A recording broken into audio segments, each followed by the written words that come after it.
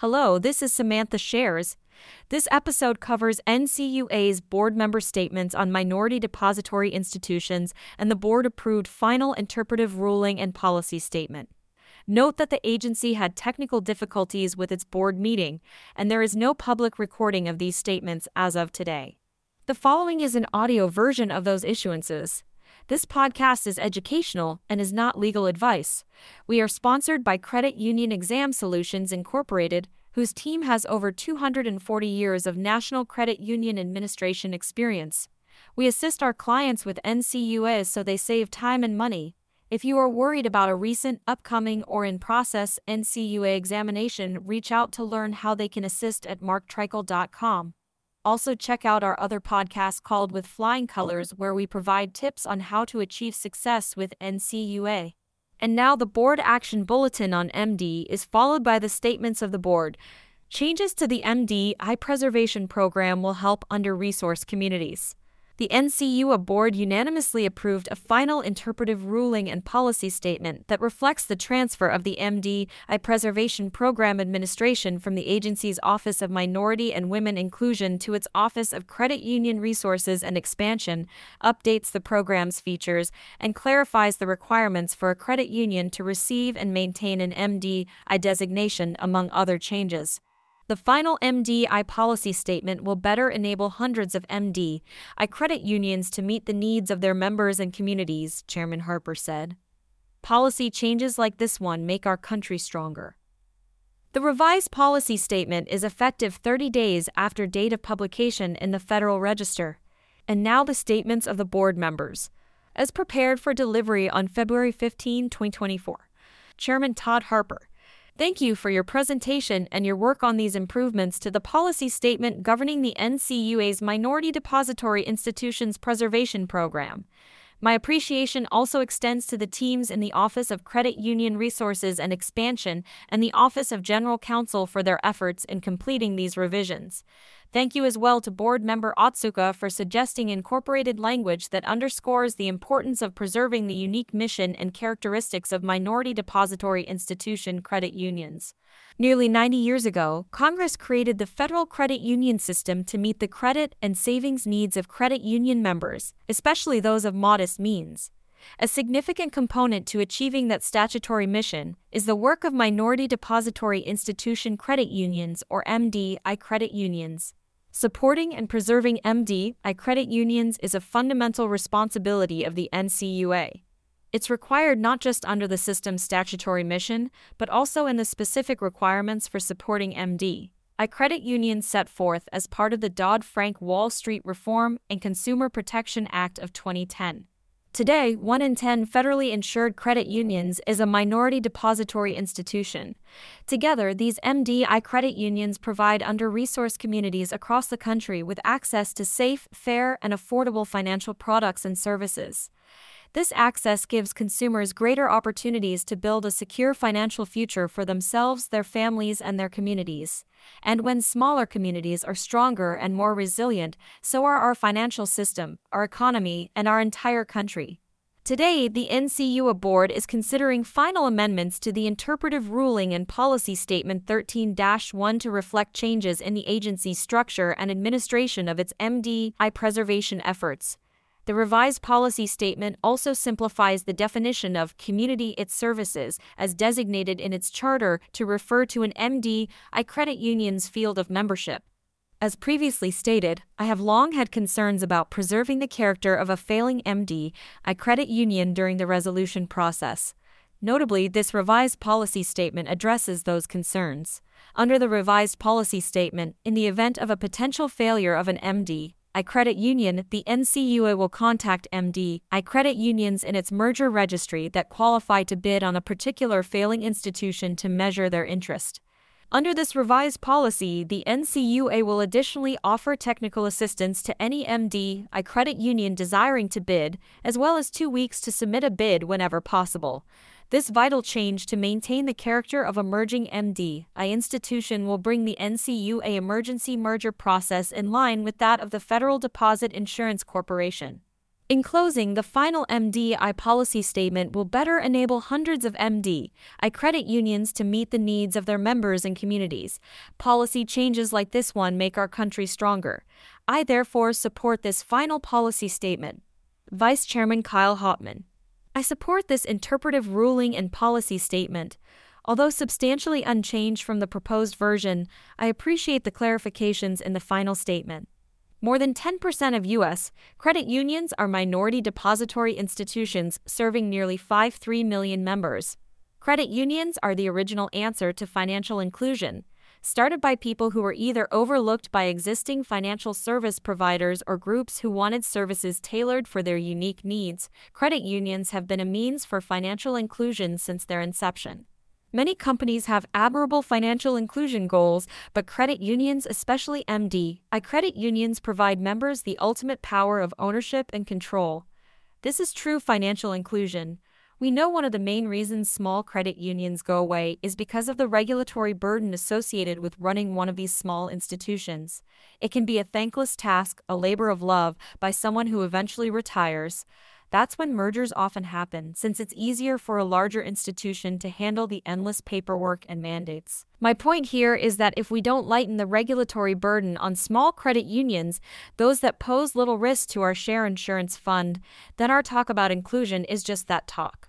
The way credit unions operate, i.e., as a cooperative structure of member owners, along with the nature of fields of membership, may be why there are nearly 4 times as many MDI credit unions as there are MDI banks.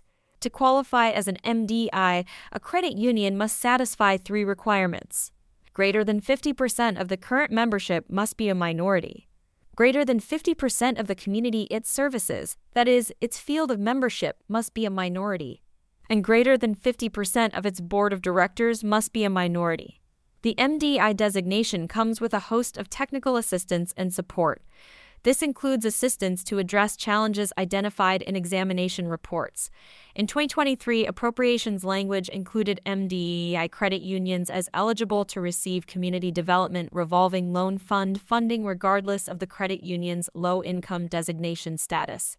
Although examination standards for MDI and non-MDI credit unions are the same, the NCUA recognizes that MDI credit unions have a distinct mission and business model. During 2023, the NCUA issued customized guidance to help examiners understand this business model compared to other financial institutions. In further recognition of the difference between MDIs and non-MDIs, peer metrics were developed to help examiners compare MDI metrics with other MDI metrics instead of those of traditional peers. Today's board item touches on ways to help MDI members preserve their own financial institution. A lot of work goes into starting a credit union, and it takes even more effort to keep it going.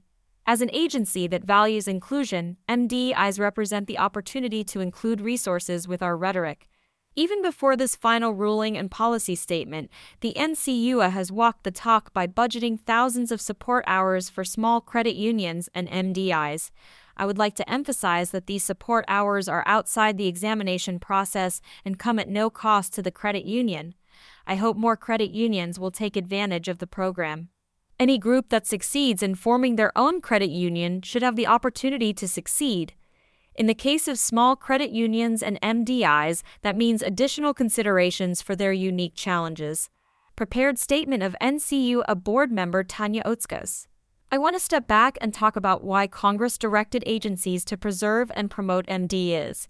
During the 1980s and early 1990s, the savings and loan crisis dramatically reshaped the banking landscape.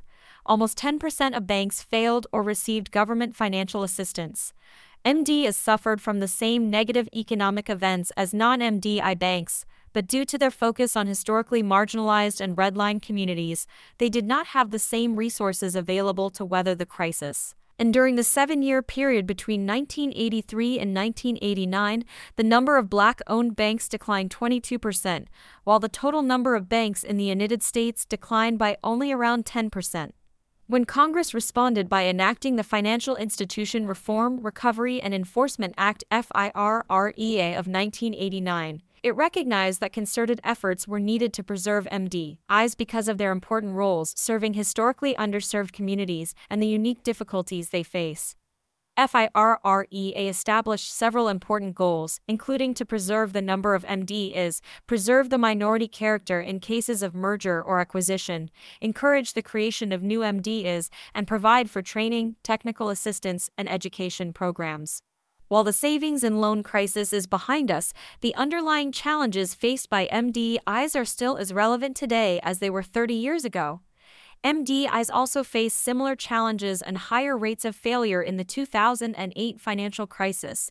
From 2012 to 2021, the number of MDI credit unions dropped 38%. Like all credit unions, MDI's success and ability to thrive is connected to the economic stability of its community. If the community has fewer resources, less money for their share accounts, their credit union will have less resources, less money for loans, investment, innovation, and training. And as we know, marginalized communities have fewer resources on average. The Federal Reserve Bank of St. Louis found Black families had about $958,000 less wealth on average compared with white families, while Hispanic families had about $1,011,000 less wealth on average than white families. Racial and ethnic wealth gaps have changed very little over the past few decades. There is a lot of work to be done to close the racial wealth gap, but MDs play an important role. One factor in creating and maintaining wealth is having access to safe, fair, and affordable financial services. Access to credit is what allows people to buy a car to get to work, own a home and build equity, or open a small business. Yet sadly, racial disparities in lending still exist today across income levels. Data show that non-MDI banks reject Black and brown borrowers at a rate that is 2 times that of their white counterparts, even when they have the same credit profile. 1 in 4 Black applicants from families making $100,000 or more a year had their credit applications denied or approved for less in 2022, compared with 10% of white households in the same bracket. For Asian applicants with annual incomes below $50,000, 16.3% were denied a mortgage, compared with 11.3% of white applicants in that income bracket. This pattern continues across income levels, with high-income Asian applicants being 50% more likely to have their mortgage application denied than white applicants. Capital access also remains a huge challenge for minority-owned small businesses. 60% of Black business owners face challenges obtaining capital. Over a third of Latino business owners face the same. Business owners of color are more likely to struggle accessing startup funding, growth funding, and capital with affordable interest rates. Among firms with gross receipts under $500,000, loan denial rates for minority firms were about 3 times higher, at 42%, compared to those of non-minority-owned firms, 16%. A well-supported system of MDI credit unions can help address these lending disparities. Black-owned banks approve a higher percentage of loans to Black applicants than other banks. It is likely the same is true for credit unions, and I would like to see the NCUA do more research on these issues. Closing the wealth gap and minimizing lending disparities doesn't just benefit one group. Citibank conducted a study that found if we didn't have a racial wealth gap, it could have added up to $27 trillion in income available for consumption or investment. Even more, the study found that providing fair and equitable lending to Black entrepreneurs could have resulted in the creation of up to $13 trillion in estimated business revenue and potentially created 1 million jobs per year. Providing an environment where MDs can be successful is crucial to allowing MDI credit unions to support their communities.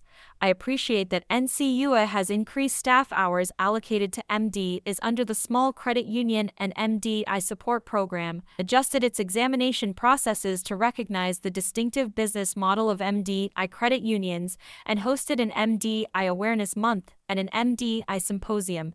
And I am encouraged that, as the chairman said, MDs continued to perform well, and in 2022, MDIs reported $42 billion in loans outstanding, an $8 billion increase from the previous year, and I know the vice chair has been supportive of the formation of new credit unions. Perhaps we will continue to see interest in forming new MDI credit unions. I support the revisions to the MDI policy statement and appreciate the comments submitted during the rulemaking process. Some of the suggestions were outside the scope of the proposal, but I'd like to explore those ideas in other contexts. This concludes the NCUA's board member statements on minority depository institutions and the board-approved final interpretive ruling and policy statement. If your credit union could use assistance with your exam, reach out to Mark Treichel on LinkedIn or at marktreichel.com. This is Samantha Shares, and we thank you for listening.